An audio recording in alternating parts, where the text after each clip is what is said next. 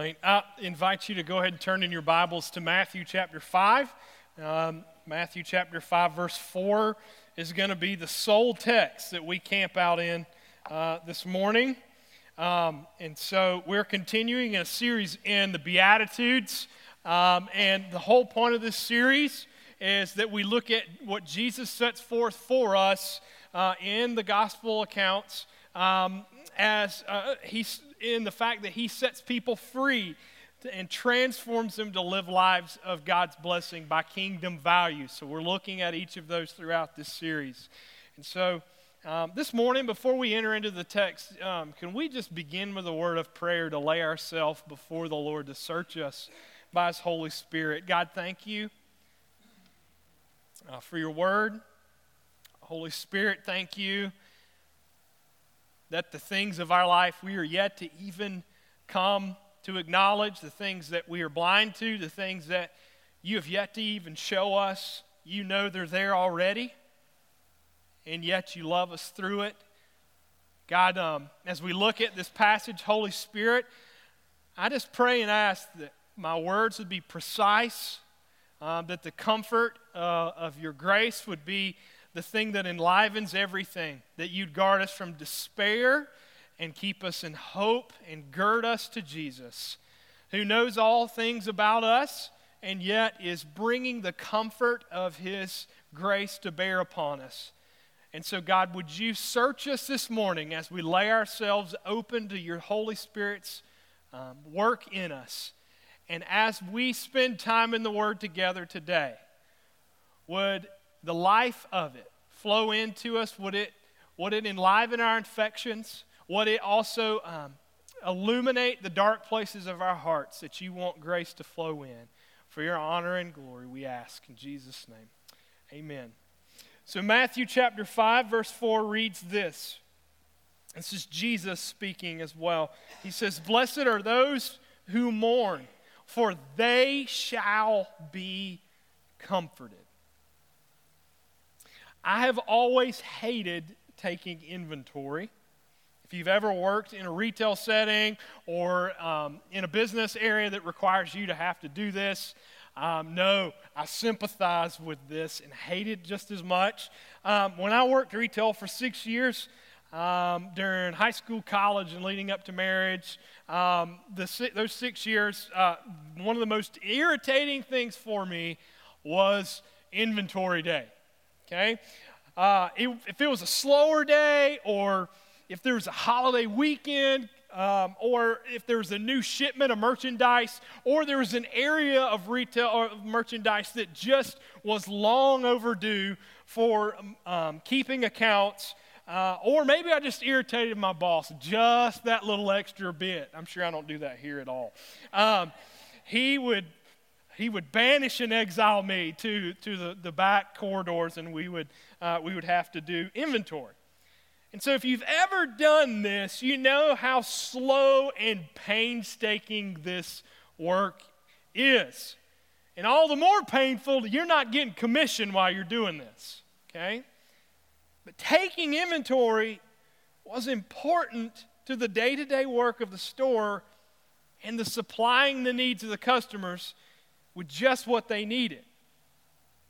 And so since I worked particularly in my specific occasion for an auto parts store, it was often in the details of these things that meant the difference between a business having to hold an automobile longer, okay, and having to incur those costs and those inconveniences, and it would also keep the customer being without their vehicle for an additional time. And if you've ever had that happen, you know the inconvenience and struggle of that as well. And so here's what it required of you. It required you to actually individually sort through every piece of merchandise to make sure the stock was correct. You had to identify if there was anything that was misplaced. You had to then catalog it and carefully reorganize it. And most of the time, it was found out that we were more in want than we were in abundance. That we had things that were missing. Things didn't match up. There was a void oftentimes, more so than not. And I hated this process even more when I got dreaded the assigned and dreaded most difficult part of having to do inventory, and that was the wheel bolts, okay?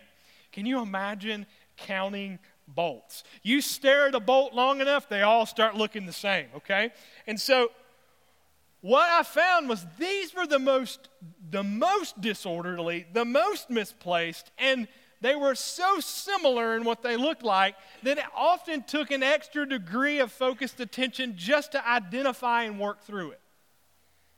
And so I think, when I think about this beatitude and the work of finding out we're poor in spirit and then grieving the reality of that in mourning, I think this is what this kind of feels like in sort of a silly way, I understand. But it feels much the same, this tedious, slow, painstaking work of taking account. It takes regular and careful attention to the state of our souls and individually identifying and dealing with what's missing, what's disorderly, what's in want in our character and our life. But it is of utmost importance and necessity for being in the blessed life of the kingdom. So Jesus, the main point I want to hit on this morning as we look at this passage of Scripture is that Jesus offers God's blessing of true comfort to those who would acknowledge their desperate need of transforming grace. And the means we do this is through this process of mourning. You see, this verse could actually be translated, happy are those who grieve. Happy are those who are sad. Can you imagine anything that seems ever more unnatural to us? Okay?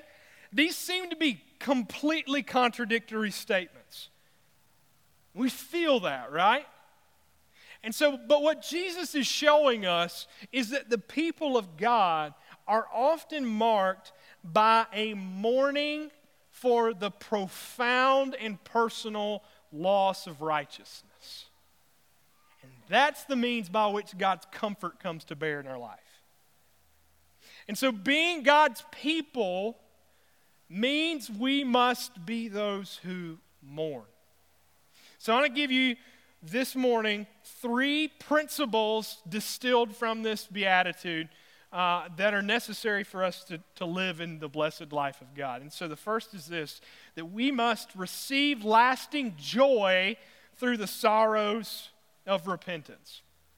So what I want to do is, just like Jesus is doing, is he contrasts a kingdom value to a worldly value, the thing that's unnatural to us to the thing that Jesus is calling us into. So the kingdom value, first and foremost, would be that we must grieve the condition of mankind and ourselves under the gaze of God. And yet the worldly value, and that's what's natural in us, resists this completely, right? What is the worldly value? To suppress any and all gnawing awareness of fault in you, of any wound of the past, to reject it, put it out of sight, and put it off if possible.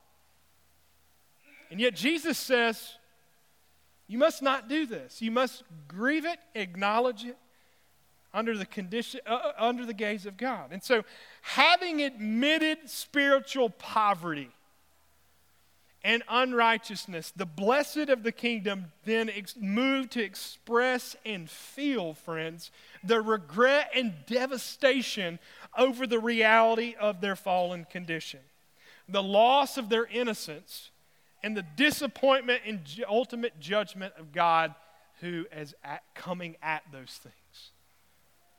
So, friend, to be in the kingdom, we must be those who mourn. I think this painful admission of our condition is modeled well for us in one liturgy that I read recently. It says this, there is so much lost in this world, O Lord, so much that aches and groans and shivers for want of redemption, so much that seems dislocated, upended, desecrated, unhinged, even in our own hearts. Yes, even in our own hearts, we bear the mark of all that is broken. For we feel this. We who are your children feel this empty space where some lost thing should have rested in its perfection. Oh Lord, how can we not weep when waking each day in such a vale of tears? And so the blessed life actually begins with such a sorrowful admission. This is what Jesus is getting to. That in our recognition of our destitution and our bankruptcy before God, we mourn the reality of it. And so the mourning and devastation around us that we see in the condition of this world that has fallen from the perfection that God set forth for us should actually lead us and expose our own personal devastation. It's not enough to look at the shards of brokenness around us and say, sin did this. And that's good and true, and we should do that. But ultimately, that's meant to turn in on us to say, God, sin did this. It's still in me. The ultimate problem we must grieve is ultimately here in our own hearts. And that's the thing that God uses to actually bring our comfort and redemption through. Another kingdom value is that not only do we grieve the general condition around us, but we must grieve specific personal offenses and destitution before God in repentance. And so we have an example here in Adam and Eve in Genesis. When they're confronted with their sin, how did they respond? You have Adam go what? God, it's that woman you gave me. All right? He shifts the blame, excuses it. It's either her fault, or if it's not her fault, it's at least your fault, Lord. And then we have Eve saying, the serpent deceived me, Lord. And so what have they done? They've excused, they've blamed it, and then we see also they make their own coverings out of what they can gather from around them to hide the true nature of where they stand. And yet all along, God knew their condition. And yet he invited them to take it to him to receive his covering. And yet the response for them, and all too often for us, is to cover it, excuse it, and blame it. But God's inviting us to receive his atoning covering instead. So the opposite of this sort of grieving is actually laid forth in the scriptures as arrogance. So the worldly value that is against this kingdom value is to minimize guilt and desperation and excuse it away in any sense that you might can. You do more good than you do bad. You're actually better off than most, right? Suppress those things. Cover those things. Resist those things. To grieve personal offenses and destitution before God is something that is painful. It is like drawing out poison as we trace each progression of the destruction to its source, that life may flow in, that the blood of life might flow in. As one 19th century Scottish theologian and preacher by the name of Alexander White, I think, helpfully captures this. He says this: the only way to get rid of sin as well as sorrow is to pour it out before God. Now, as soon as they enter, as soon as it arises, pour it out before God. Pour them out before they are welled in. Repudiate them, deny them, denounce them, declare them before God, and pour them out like poison. The more you repent and turn from your sin, the more you remember your own evil ways and your doings that were not good. And the more you wash your hands in innocency, the more you loathe yourself for your iniquities and your abominations. And as often as such terrible experiences as these visit you, when your guilty conscience awakens again in you like the fury that it is, when you are no longer to look up for absolute shame, even in the hour of absolute despair, even when death and hell would almost be a hiding place for your agony, fall down then and pour it all out before God. For it is neither death nor hell that is a refuge for you. Almighty God, and Almighty God alone, he is your refuge and the rock of your salvation. And though you may have poured out your sin in your heart 10,000 times before, pour it all out again. This is what Christ calls us to. But it's painful, is it not? But just as 1 Corinthians denotes it, the grief and shame, Paul instructs the church to actually grieve the grief and shame of specific sins. And in this particular occasion, in 1 Corinthians, it's a case of incest, no less. There's a sorrowful over a church that even such a thing is possible, that the same sorrow and mourning is the call to the Christian to grieve that their personal cases of guilt are there and that such a thing was possible in them. This is the mourning to which we're called. But friends, as one who is often comfortable with sullenness and can be with melancholy, I want to be careful to distinguish this here. This is not what Jesus is calling us to. A melancholy spirit. This is in fact a false sense of the acknowledgement of a sinful state. You see, the mistake of melancholy is that it mistakes the loss of innocence with the loss of personal expectation. The despair of melancholy is centered on self-righteousness rather than God's righteousness, as it rehearses over and over to us a habit of condemnation, and the enemy loves to leverage this. But it too must be mourned as a faulty rejection of guilt through the sorrows of repentance. Friends, this beatitude asks us today, what are you mourning? As this text gripped me several weeks ago, Brandon, what are you mourning? Will you ask that of you? The Holy Spirit asks that of you. Will you be given to mourning? Will you allow this to lead you into the sorrows of the repentance that receives lasting joy from Jesus? And so this text is for those who are tired of themselves. You ever just get tired of yourself? Maybe I'm just the only one. Okay. We grieve the sins that are readily at our feet, that readily rise up and entangle us, that pride, lust, coldness of heart and spirit still finds a way to show itself even in the warmest of graces. And so today, friends, I mourn in my own spirit. I mourn that sin is still so close at hand for me at every moment. That even in this moment, my heart can twist and distort it for some sinful gain. I mourn that the yoke of Christ is still so unnatural to me. I mourn that self-preservation and self-sufficiency are still my default positions. And I mourn that rather than being attentive to the Lord in the moment, I often would rather be detached and numb and escaping.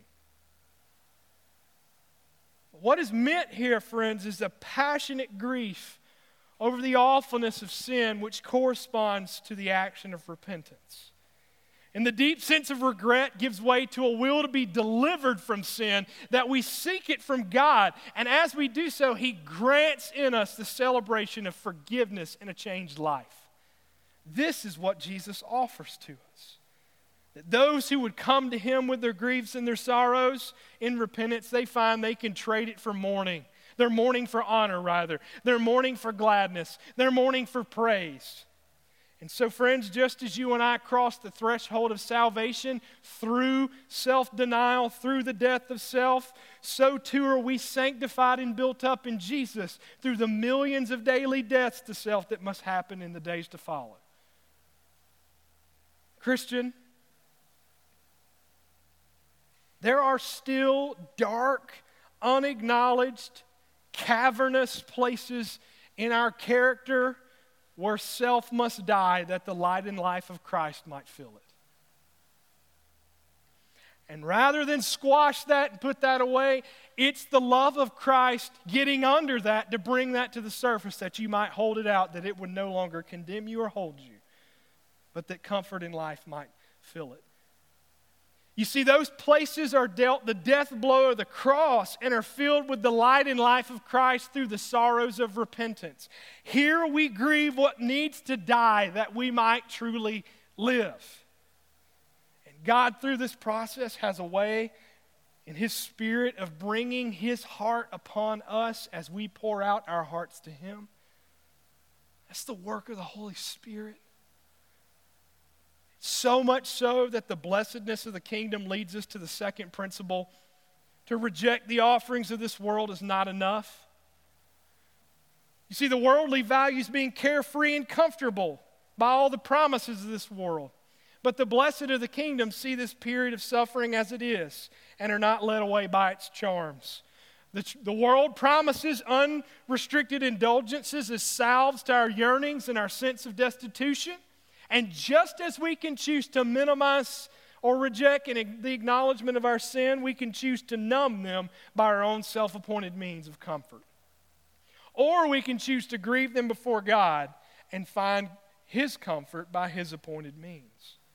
And so as one modern preacher says it, to illustrate the opposite of the beatitude and the unbeatitudes of the world, congratulations to the carefree, for they shall be comfortable.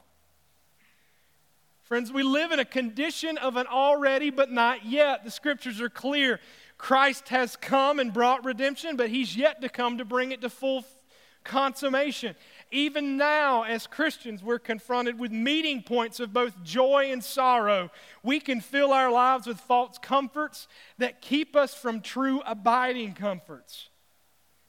Jesus told His disciples there would be a season of sorrow as the current state of the world gives way to full redemption.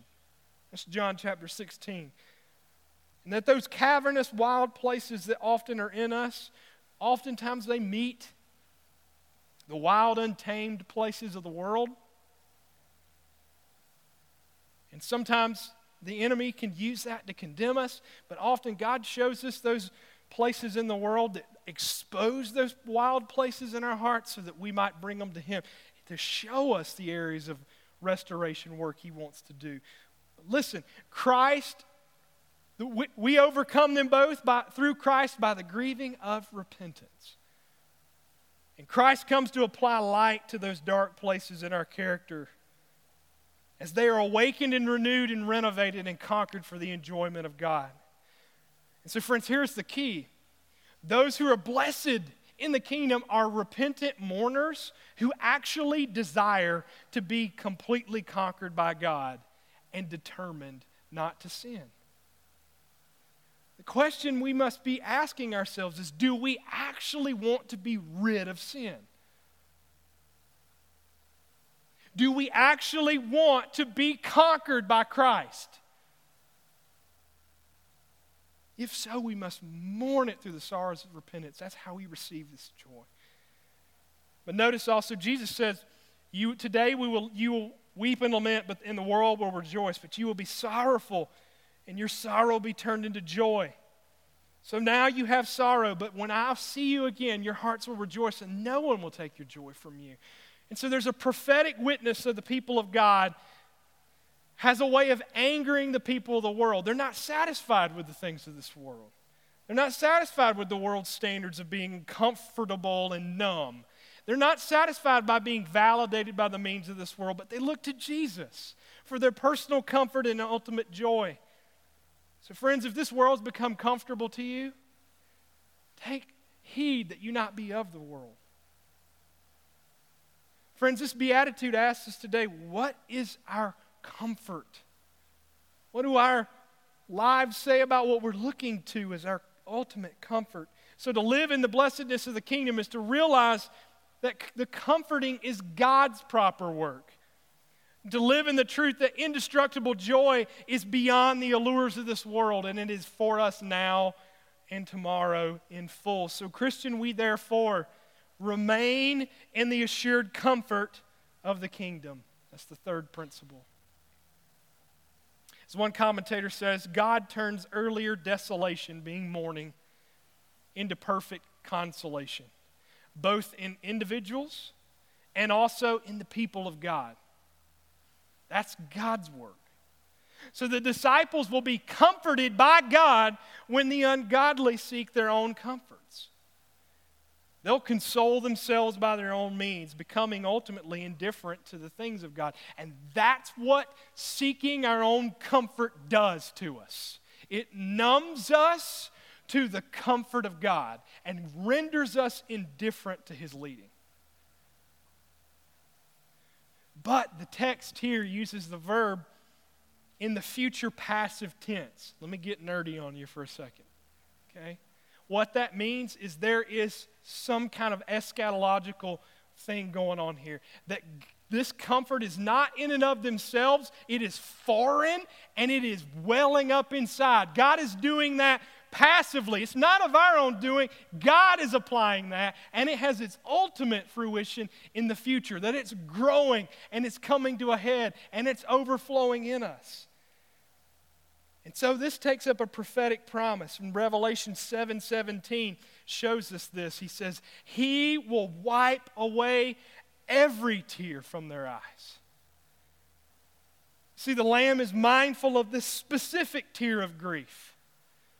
And He will individually and intimately wipe them all away.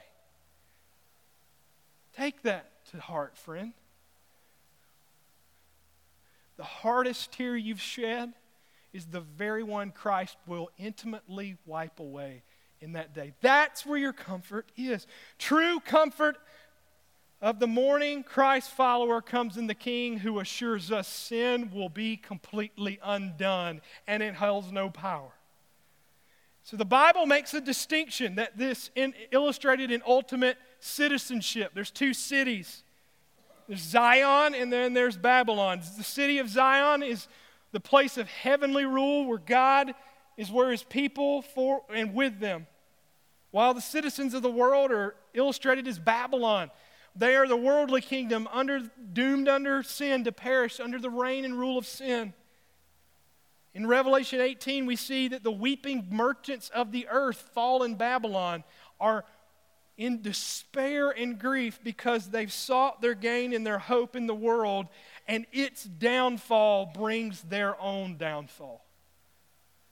And so each man has a choice in a kingdom, in a citizenship, and each one of them will grieve in some measure and in some way. Will we grieve today in hope as those of Zion, or will we grieve tomorrow in judgment as those in Babylon?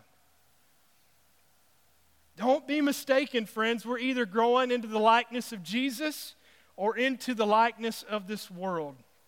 Which one is it for us? But those of the kingdom have their promised comfort that keeps them assured in the mourning of their own sin and their longing after its ultimate undoing. Bound up to us in Revelation 21:4, He says, in that day God Himself will be their God. He will wipe away every tear from their eyes, and death shall be no more. Neither shall there be mourning, nor crying, nor pain anymore, for the former things have passed away. The comfort of the kingdom is sin will be no more. So friends, will we live in the blessing of God? Here is happiness in our Savior.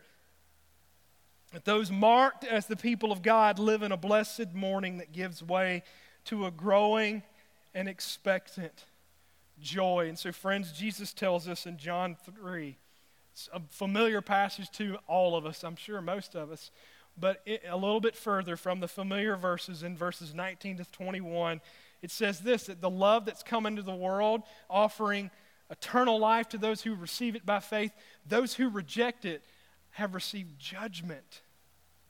He says this is the judgment. The light has come into the world, and the people loved the darkness rather than the light, for their works were evil.